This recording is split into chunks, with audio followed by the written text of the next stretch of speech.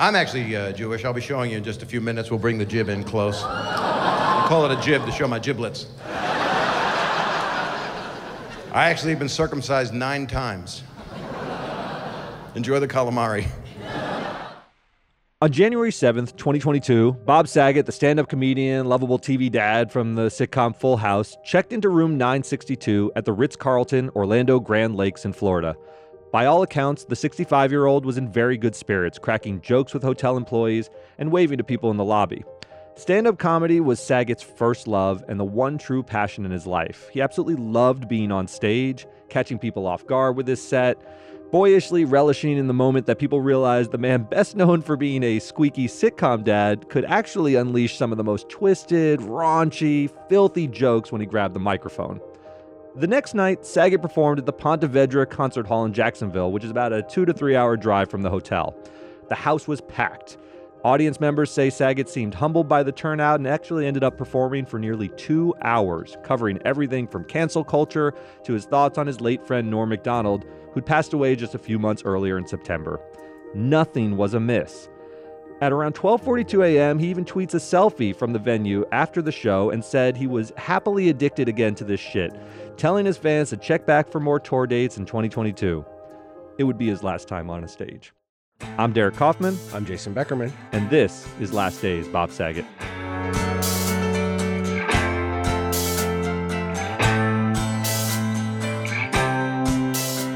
After the show in Jacksonville, Bob made the long drive back to Orlando. Surveillance footage shows Bob walking up to the main doors of the hotel, posing for a quick photograph with a hotel valet named Orlando Nunez outside the lobby, and then walking up to his room. Key card records show that his hotel room was last accessed at 2:17 a.m. on the morning of January 9, which is also consistent with witness accounts from the hotel. Bob was supposed to check out that morning and take a flight to Los Angeles. When family members didn't hear from him by that afternoon, they contacted the hotel and asked security to check his room. A hotel staff member used an emergency key that afternoon at 3:53 p.m., where Saget was discovered in bed, unresponsive, and cold to the touch. The hotel employee immediately called 911. We have an unresponsive guest in a room. My officer is telling me that there's no pulse. Paramedics were immediately dispatched to the hotel, but Saget was pronounced dead at the scene shortly later. Yeah, so Jason, what exactly transpired during the 13 hours in between that period when he entered the hotel room and when he was found and pronounced dead has been the subject of a lot of speculation. But here's what was learned from the investigations that were conducted in the aftermath. The police report made the following findings. First, the officers said the hotel suite was described as, quote, neat and mostly unused. Officers noted there was no evidence of a struggle, any type of foul play, or that anyone else was even in the room at any time during his stay. They did describe the room as mostly carpeted, with the exception of some wood flooring in the entry hall and closet and some marble tile in the bathroom. The room looked like it had been barely inhabited at all, except that one of the hotel drinking glasses appeared to have been used. Nothing out of the ordinary with that. And there were toiletries in the shower and near the sink, and Bob's cell phone was on his nightstand. Second, there was no sign of any blood or bodily fluids on the white bed sheets or anywhere else in the room. Bob was actually discovered lying on his back on the right side of the bed, partially covered by the sheet and bedspread, with his left arm lying loosely across his torso and his right arm by his side. Bob's body didn't display any significant indications of trauma or injury, aside from some slight swelling and a small bruise in the corner of his left eye. Third, it did not appear that drugs or alcohol played any role in Bob's death. His luggage contained several over-the-counter medications and 4 different prescriptions, all of which he seemed to have used as prescribed. And this lined up with a statement from an employee at the Hard Rock Live in Orlando, where Bob had performed on January 7. He reported that Saget requested only non-alcoholic drinks, Diet Coke, Red Bulls in his green room, and has consistently told people that he wasn't much of a drinker and didn't really like being around drunk people. The employee described Saget as friendly, outgoing, talkative, and said he never noticed any signs of impairment. And fourth, Derek, officers surveying the scene noticed the adjoining room, 961, was unlocked. But it turned out the room had been vacant for days, and there were no signs that anyone had occupied the room since the last guest checked out a few days earlier on January 7.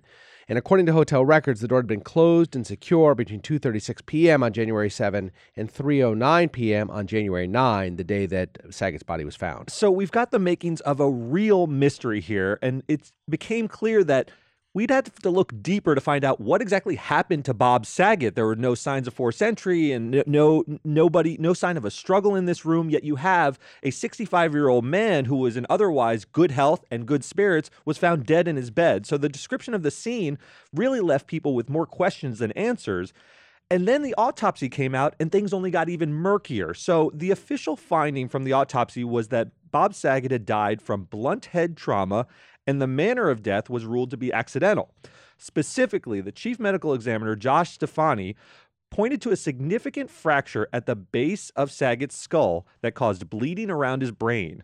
The medical examiner found that the fracture came from a blow that was so forceful and intense that it actually broke the orbital bones at the front of his skull. So imagine being hit in the back of your skull and reverberating to such an extent that you break your orbital bones. You and I were talking before we went on air tonight, and I can't reconcile this. I've never heard of a blow to the back of the head so forceful that it actually, just by the force of the blow to the back, breaks the eye socket in the front of the skull. It's remarkable. I've never heard of that before. It's remarkable, and you saw in the scene they had some swelling around his eyes. But these were all internal injuries. So the blow is so forceful to the back of the head that it actually breaks the eye socket at the front of the head and does not break the skin at the back of the head. It's a remarkable occurrence because, as you're saying, a blow that forceful, you'd think when you crack your head on the pavement, you'll have an external injury. You'll have blood there, and that would be forceful enough to maybe break your eye socket. But for everything to be internal, because there was no external bleeding, these white bed sheets were perfectly sort of unsoiled by any blood. fluids Right. and no blood.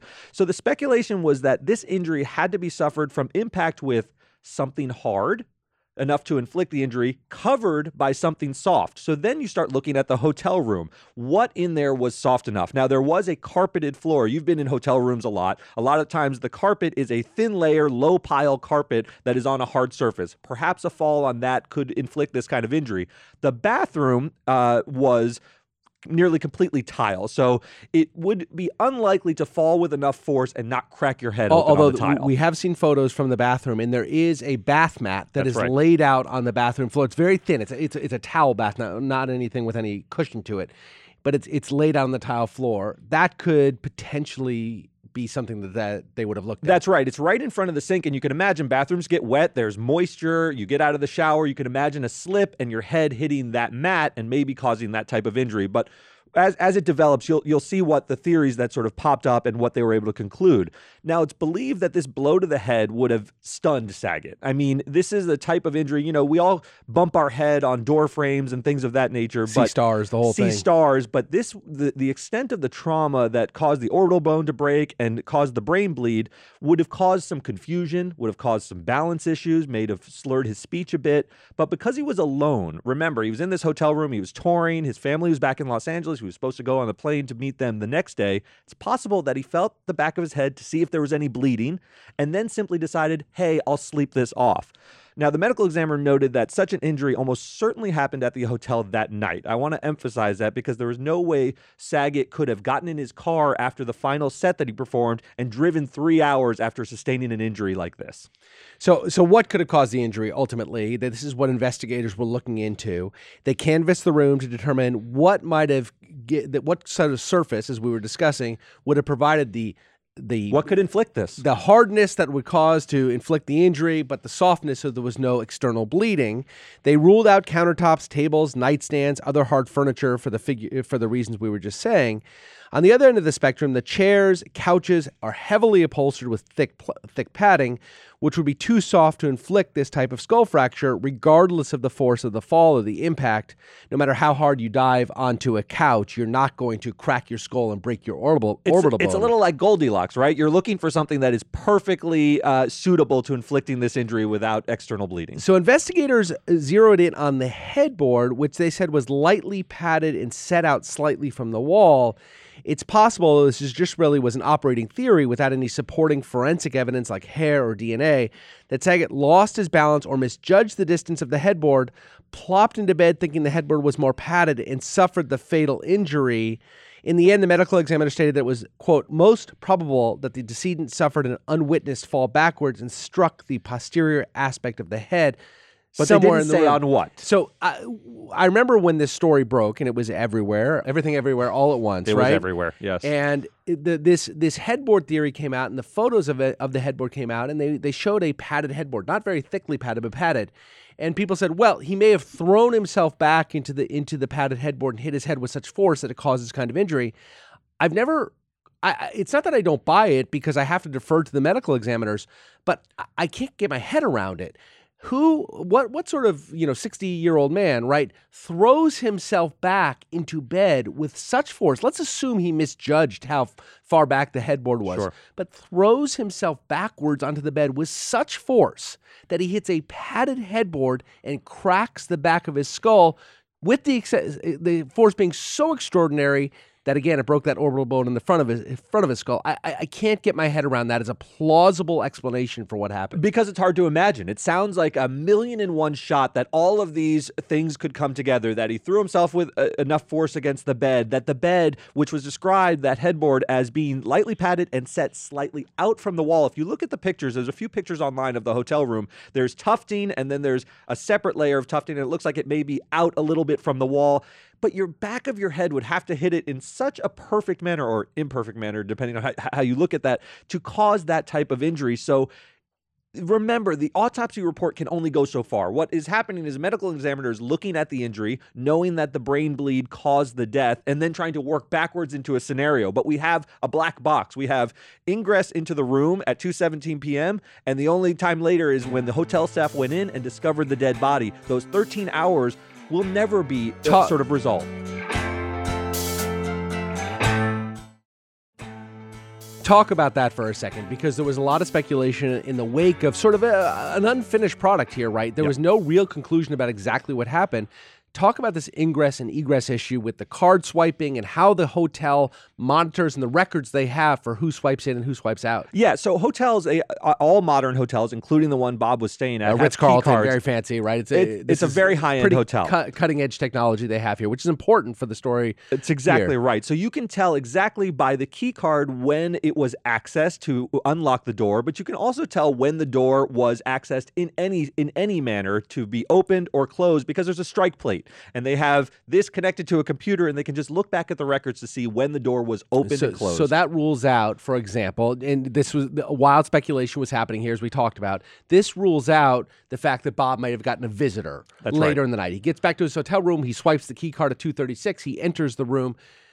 It's impossible that a visitor would have come in, because he would have had to open the door for that visitor, and that would have been recorded on the computer system, all of which the examiners looked at. They looked at the computer system, and they know exactly when it was up, and it was just not opened after he went up. They also know that he went up to the room alone in the first instance. And the reason we know that is a few moments before going up to the room, there's a photograph of Bob Saget with Orlando Nunez, the valet, at around 2:13 a.m. So remember, he accesses his room at 2:17.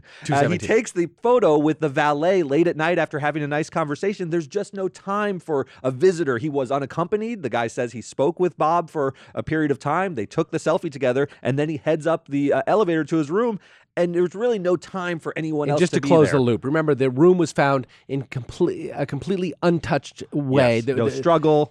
Only one side of the bed had been disturbed, the side that he was in. There was no struggle. There was one water glass. I mean, his cell phone's there. Nothing was taken. Right. We can concoct any theories we want in our heads, but none of them stand up to an examination of the facts. That's right. And so we do have to, so the autopsy report also includes other health conditions that were discovered during the autopsy. Bob Saget did have an enlarged heart. He had some hardening of the arteries. Remember, he's a 65-year-old man. You're going to have other health conditions that don't lead to your death. And he also had a positive test for COVID-19. He had talked about this before. He had recovered in the weeks leading up to his death. It's possible he had some lingering effects from the COVID, but none of these were determined to have played any sort of role in his death. Speculation aside, maybe you have long COVID, maybe you have some balance issues. Well, there are things that can contribute to it. I mean, any explanation that that's consistent with the facts we have is that he fell. Yes. Either one theory would be on the wet bathroom floor, if it's not on the wet bathroom floor, then he passed out of some kind, because in order to have sustain this kind of injury with this sort of trauma, you have to have not broken your fall. You have to have your not arm. broken your I mean, I suppose you have the throwing yourself back against the headboard, but I still don't know what kind of 65-year-old man throws himself onto a bed and goes wee and hits the back of their head, right? Right. This is a fall from distance onto the ground, so you're assuming it was an uncontrolled fall. Either you passing out that. or slipping and falling. So then you look at, did he have any prescription in his blood stream? You know, he's an older gentleman. He does have some prescriptions. Could any of those cause some disorientation, some loss of balance? But they were all the levels in his bloodstream were deemed consistent with the ordinary usage of those prescription medications. They shouldn't have caused the type of balance issue that would cause a fall like this. It's possible that the lingering effects, as I said, of COVID combined with the exhausting night on stage and the long drive. Remember, it's 2:17 in the morning when he arrives back at the hotel. He's got to be completely exhausted. Notwithstanding the Diet Cokes and Red Bulls, he's got to be completely exhausted by this point. Yeah, you can imagine maybe a momentary loss of balance. Sometimes I have something called orthostatic hypotension where you stand up and you know you're a little bit lightheaded. It could have been one of those moments that just went terribly, terribly awry at the wrong time. And going back to the point you mentioned earlier about how he hit his head at some point and just went to bed, I think that's what a lot of people would do. It's what I think you and I would do, frankly. You suffer a huge fall, you reach the back, there's no bleeding, and you think, you know what, that was a scary fall. I'm going to go to bed now, and just I'll wake up in the morning, I'll probably have a headache. And, you know, that's what's so scary about it. It sounds so ordinary. It sounds like you might have done the same thing. In hindsight, of course, you should have called 911 when you have that kind of fall, but that's not the way people typically go about things. That's right. So in the weeks after the autopsy is released, many internet sleuths searched for more intriguing answers and sort of recklessly speculated about the cause and manner of Saget's death. His family fought to block the release of additional photos and other evidence after the autopsy report, which is completely allowable under Florida law in the wake of NASCAR legend Dale Earnhardt's death a couple of decades earlier. Records related to autopsies are required to be confidential in Florida, with only surviving family members or governmental agencies as part of their official duties allowed to view them. So the family argued against the release of these photos, saying that it would cause them extreme mental pain, anguish, emotional distress. And although some of the hotel room photos were released, the court ultimately agreed that releasing the autopsy pics wouldn't serve any overriding public interest. But predictably, Derek, you know, when anybody tries to stop anything from being released, there are allegations of a cover-up that are happening. So there are sort of, you know, again, conspiracy theorists throwing around the family didn't want us to see the true nature of his death. That's really unfair. I think they were in a bit of a bind. They didn't want pictures of their loved ones splash over the internet. It's really horrible. I mean, it's horrendous. Two somewhat young kids, you know, at home, they don't want this kind of thing out there. It's really terrible when this kind of thing happens. And the law doesn't require it. So you can't fault the family in any way for saying, you know what, we have the law on our side to stop the release of these photos, and we really don't want them out there. On the other side, you can understand the curiosity of the public's interest being piqued. I mean, we've just talked about this for several minutes. It is an odd manner of death. The way he sort of struck his head and died of a brain bleed naturally led people to ask more questions, and that's why there were so many questions. But in the end of the day, the autopsy said what it said, and the exact precise way in which Bob suffered this injury may never be known. And that's what's sort of frustrating about it. And you and I talk all the time. We talk about, in the nature of our jobs, we talk about people's deaths all the time. I've never had one that defied explanation quite like this one does. I still cannot understand how he fell, but there's no evidence of the fall anywhere, and cracked not only the back of his skull, I keep going back to this because it boggles the mind, but also cracked his orbital bone based on the fall on the back of his head. I cannot get my head around that. You and I, we've lived our lives. I've never heard of anything even remotely similar to this. I couldn't agree more. So the mysterious nature of his passing obviously generated a ton of interest. I remember what it was like in our newsroom. I mean, there were days and days of speculation and follow-up stories. And the enormity of the response, I think, to Bob Saget's passing was really driven by what I think of as the fundamental duality of Bob Saget's place in popular culture. So first, Saget's passing profoundly impacted an entire generation of millennials who grew up watching him host the first 8 seasons of America's Funniest Home Videos, which was a gigantic show. I mean, we think of it as quaint now. It's still on the air, by the way. Is that right? That show Who is hosts it still on the air. Who hosts it now? I don't know the exact Tom host. Bergeron did it it was for a while? Bergeron for years. It was Saget for a number of years. They're the two longest-standing hosts, but you can still tune. You know who does it? Alfonso Ribeiro does it. Yeah, Alfonso Ribeiro That's did right. it as well. Yeah. So it is still one of these zeitgeisty shows, and it really sort of predicted where we'd be at in culture a lot. Yeah, I mean, yeah. these were short snippets of funny videos. This is YouTube before YouTube. It was right? YouTube before YouTube. And of course, he was Danny Tanner on 8 seasons of Full House. So although he was never sort of a critical darling, I mean, we've done an episode on James Gandolfini. That's not who Bob Saget was. The series, sort of laid down a marker as quite simply one of the most popular shows on television during the 90s. One of its producers called it the Brady Bunch of the 90s, which gives you a sense of its sort of cultural footprint. During its initial run, though, it was a juggernaut for ABC. It carved out a family-friendly niche in network television. The show was consistently in the Nielsen Top 30 from its second season onward and took on a new life in syndication. You could just watch it endlessly on a loop. As the widowed father of 3 daughters, Saget dispensed this sort of dorky wholesomeness and morality that viewers just really connected to during its run. Okay, look, I'm going to tell you something, but you got to keep it a secret, all right? I told Tommy what a big fan Stephanie is, and he agreed to stop by her party after school today. Dad, Stephanie's gonna go nuts! I know. Am I the baddest dad a kid ever had? You were until you said that. So Saget let his sidekicks, brother-in-law Jesse, played by John Stamos, best friend Joey, played by comedian Dave Coulier, generate the zany laugh lines. Stamos and Saget became so close during their time on the show, they literally became best friends, which is not as common as you might think on television with all the big egos in Hollywood. One of the many heartbreaks about it specifically was that he didn't know how loved he was. And it was a tsunami of love for him. Yeah. And I just, that part really breaks my heart. He was such a, you guys knew him, he was such a good man. And obviously one of the real lasting legacies of that show is how famous the kids became. You have the Olsen twins leading the pack. They played Little Michelle. But it's important to remember that they all spent many hours on set during their formative childhood years and really looked up to Saget as a paternal figure. Candace Cameron, who played Saget's oldest daughter, DJ, on the show, reflected on the impact of his death in a way that sounds eerily similar, Derek, to the way that Jamie Lynn Sigler talked about the sudden passing of James Gandolfini. Bob was available and there for everyone that he knew. But Bob was that person that no matter what happened, Bob would drop anything for you in a second, in a heartbeat. And you didn't even have to be his best friend for him to do that. I mean, that's how huge his heart was. Yeah, so Saget easily could have coasted through the rest of his life on residuals from Full House, just started signing autographs at conventions, but that's not what happened. So the second element of Bob's personality was that Bob was widely respected in the world of stand-up comedy, and much of his post-Full House life was spent surprising people with his trademark filthy brand of humor and introducing them to this other side of his personality without ever really alienating those old fans who loved Full House and the dorky sitcom Dad. So the first time I and many other people encountered this version of Bob, the raunchy guy, was in the movie The Aristocrats, which is a 2005 movie about an old dirty joke dating back to the vaudeville days that modern stand-up comedians reverentially use and put their own spin on it to show their chops as comedians. Gilbert Gottfried famously brought this joke out at the Friars Club roast of Hugh Hefner to recover on stage after he got booed over a 9/11 joke just 18 days after 9/11.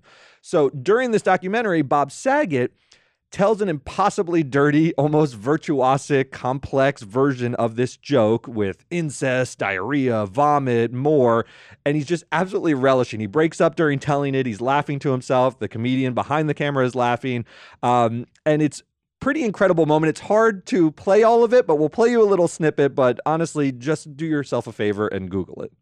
Some people think I have a reputation of being a dirty comedian, and I don't really want to expose that anywhere, because I think I'm really a family kind of oriented guy, which brings me to this joke. Once the cat was out of the bag on this joke and about his penchant filth. for this, yes. He seemed to become much looser in his public persona, but the fundamental kindness never really faded. He was always so friendly with everybody he met out in the world, and you could start to see the glint of mischief in some of his answers as he got more comfortable letting people in on his bawdy sense of humor. On America's Funniest Home Videos, you've probably been asked this. Yes. What was your all-time favorite funny video? The monkey sniffing his butt and then passing out of a tree from the smell of his own butt. But is that... I've talked about it a lot, and then they finally aired it years later. It was these twin personas, the squeaky clean sitcom dad and the filthy uncle telling jokes to make the kids laugh at Thanksgiving, that really was the essence of who Bob Saget was. It wasn't a sinister dark side like other popular sitcom dads that couldn't go unmentioned. It was just Saget, and he loved playing up this duality. One of the last projects he did was playing a chef cooking bacon in a designer rap video. He was fully on the joke. You could see how excited all the young producers on the film set were, on the music video set were, and when they got to meet the Full House dad. So we should pause here and think about sort of a bit of a counterfactual, which we like to do on this show from time to time. Where do you see Bob Saget going if he hadn't suffered this sort of tragic fall in the hotel room and passed away? He was 65 years old, but he was so active. He was in stand-up. He loved doing roasts and all those things. Where would you see him going? So one of the things that came out after his death was that how many young comedians revered him. Yeah. And older comedians did too. People of his generation certainly did as well. But younger comedians absolutely revered him. He was it was kind of a remarkable outpouring of people that you would never associate with Bob Saget's brand of humor. Came out and talked about how much they loved him and admired him. They'd met him. He always did solids for young comedians, gave up some of his stage time for them, that sort of thing. And so you got to think that he really would have continued to do that. I mean, his life seemed very full. It's hard to know what happens inside of a man's home or whatever it is, but it seemed very full. He had a really lovely relationship by all accounts with his wife and his kids. He was traveling constantly, doing his first love, his first passion, which was stand-up. You got to believe that he would have continued to do this indefinitely and passed down to the next generations of comedians, which was really his sort of trademark. I think you're exactly right. He would have stayed in stand-up. He would have helped lift up young comedians, but he also had the best of both worlds. Remember, when he passed, the spin-offs of Full House were still going on. Whoa. Fuller House is a whole sort of franchise unto itself. There are projects that are in development to have more spin-offs, and although he wasn't the lead of those shows, he would always participate. You know, he got to sample and go back into that sitcom realm, and he was always accepted because even though he would do these filthy jokes, the thing about Bob Saget is he was not mean-spirited. No. So it would never turn you off in that sitcom role. You could accept him as Danny Tanner, even though now you knew he would tell dirty jokes on stage, and he was able to ride both of those elements of his personality expertly. There's really a poignant coda to Bob Saget's life. Like many comedians, Bob had a popular podcast during the last few years of his life called Bob Saget's Here For You. The podcast usually featured Bob casually chatting with friends, bringing his trademark blend of heartfelt empathy with totally raunchy humor. On many occasions, it felt like Bob was using the podcast as a platform to show his listeners that he was equally comfortable dispensing pearls of wisdom like Danny Tanner and plumbing the depths of depravity like the filthy comedic offspring of Lenny Bruce and Don Rickles. This particular focus on October 25th, 2021, Bob Saget and his wife, Kelly Rizzo, posted an episode of Bob's podcast. And on this particular episode, Bob and Kelly were discussing how they loved curling up and binging TV shows and movies during the pandemic. While she preferred TV, he was a big fan of movies. You love 5 movies. You love Big Lebowski every day. You could watch Big Lebowski 4 times a day. The Godfather, Wayne's World, Godfather 2, Goodfellas, Casino, Scarface. But so I don't have long to live. These are your favorites. I'm going to be found dead in bed. You know, it's an adorable exchange. It's tossed off without much thought. It's showing sort of genuine love between a couple, but it wasn't really particularly notable. However, this offhand comment showing sort of cutesy banter between Bob and his wife in the wake of his death, people seized on this clip and they posted it as evidence of some sort of eerie foreshadowing because he mentioned dying in bed. But it always struck me as sort of a cheap and stupid observation, the kind that get posted for a quick headline and some easy clicks, but wasn't really foreshadowing in any way. If anything, it just showed his warmth and generosity of his spirit and who Bob was. But I never sort of liked those headlines, but I felt remiss not to at least mention that happened.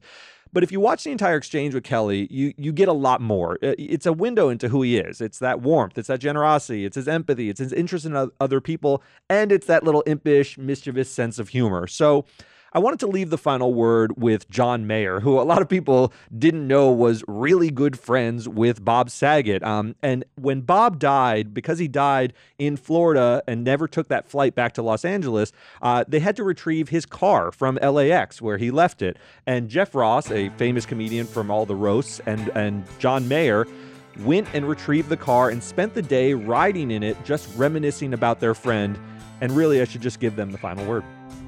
I've just never known a human being on this earth who could give that much love individually and completely to that many people